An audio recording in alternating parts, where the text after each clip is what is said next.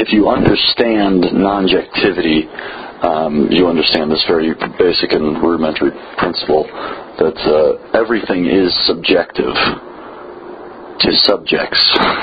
Because since we are all subjects, of course everything is subjective, but that doesn't mean that everything is subjective. There is a way, there is an objective way of things. It's not, that there's necessarily only one objective way, necessarily, because this is where, again, non-objectivity kind of plays on itself. So there's the interaction between objectivity and subjectivity, which creates oftentimes a new way. So, but I mean, when the postmodernists say, or anybody says, well, it's all just subjective. Well, yes and no. I mean, it is all just subjective to subjects. So. But again, that does not necessarily mean by any